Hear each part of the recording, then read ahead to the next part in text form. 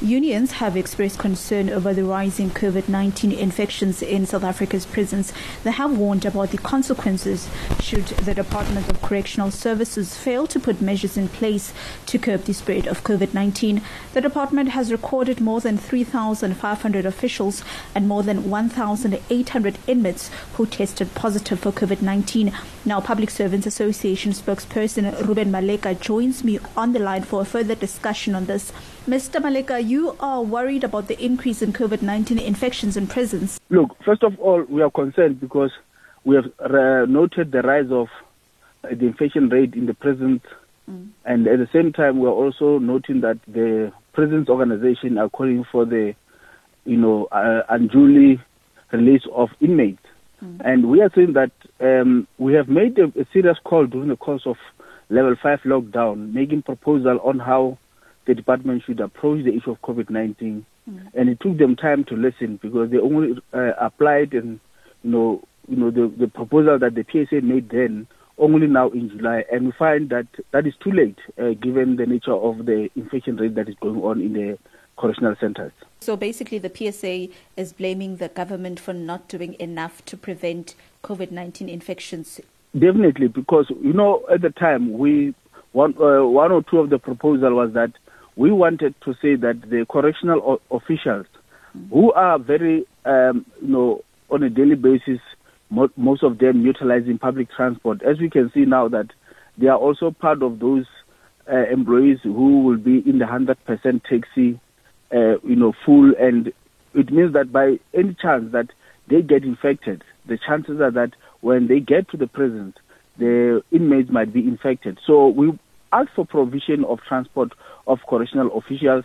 We also made a plea that the ongoing classes in terms of education for inmates should also be stopped to ensure that they don't move from one place to another. And the third one being, transportation of inmates unnecessarily to different prisons. We are saying this is not the moment where you can transport the prisons around various centers as a part of rotation, because we definitely know that there's a chance of them moving around that they might spread the infection from one prison to another. And that call is only implemented now, but we find that it is too late. So basically, when you submitted your proposals, you never got a response. Is that what you're saying? That you did not get a response when you made those proposals? Yeah, in fact, when we made the proposal, remember this process is a consultation process of saying what is the union's view, and we made these views as PSA. Okay. But we felt that at the time of making those views, the employer never took them serious to implement them immediately. So they only implemented very late now in July. So already there's a damage cost. We have seen what happened in Potchefstroom, where the inmates went on strike and they wanted to be relocated due to the infection rate. Those things could be avoided if the department can listen to the advice that the PSA has provided at the time. And do you perhaps know how many of your members have been infected with COVID-19 and which provinces have been severely affected? Currently, we have noted that it's mostly Western Cape, prisons in Northwest and also Free State.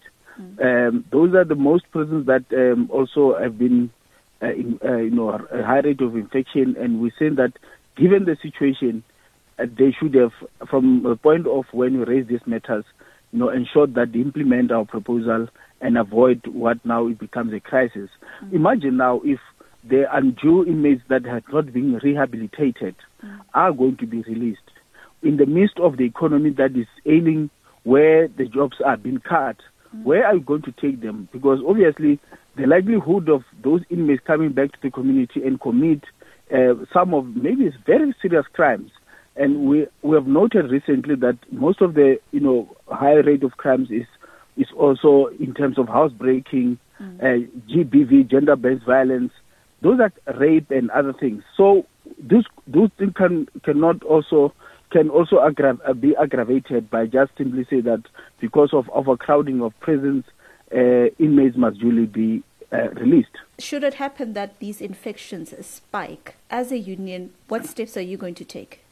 Look, we think that therefore there must be alternatives to say that how do they now capacitate the centers, meaning that the current cohort of officials seems not to be enough, because as the virus spreads, it means even our officials, some of them will have to go and quarantine, and that actually causes more problems. So we are saying, given that they've delayed, the only critical point that they need to focus on now is to capacitate the centers by employing even the retired or those who left the services early to come back and assist, even if on a contract basis, so that we ensure that we have got capacity that can deal with the issue of making sure that the prisons are safe. At the same time, those that are getting infected, they can get time to do the quarantine process and the isolation. And that was Public Servants Association spokesperson Reuben Maleka, and they are concerned about the rising COVID-19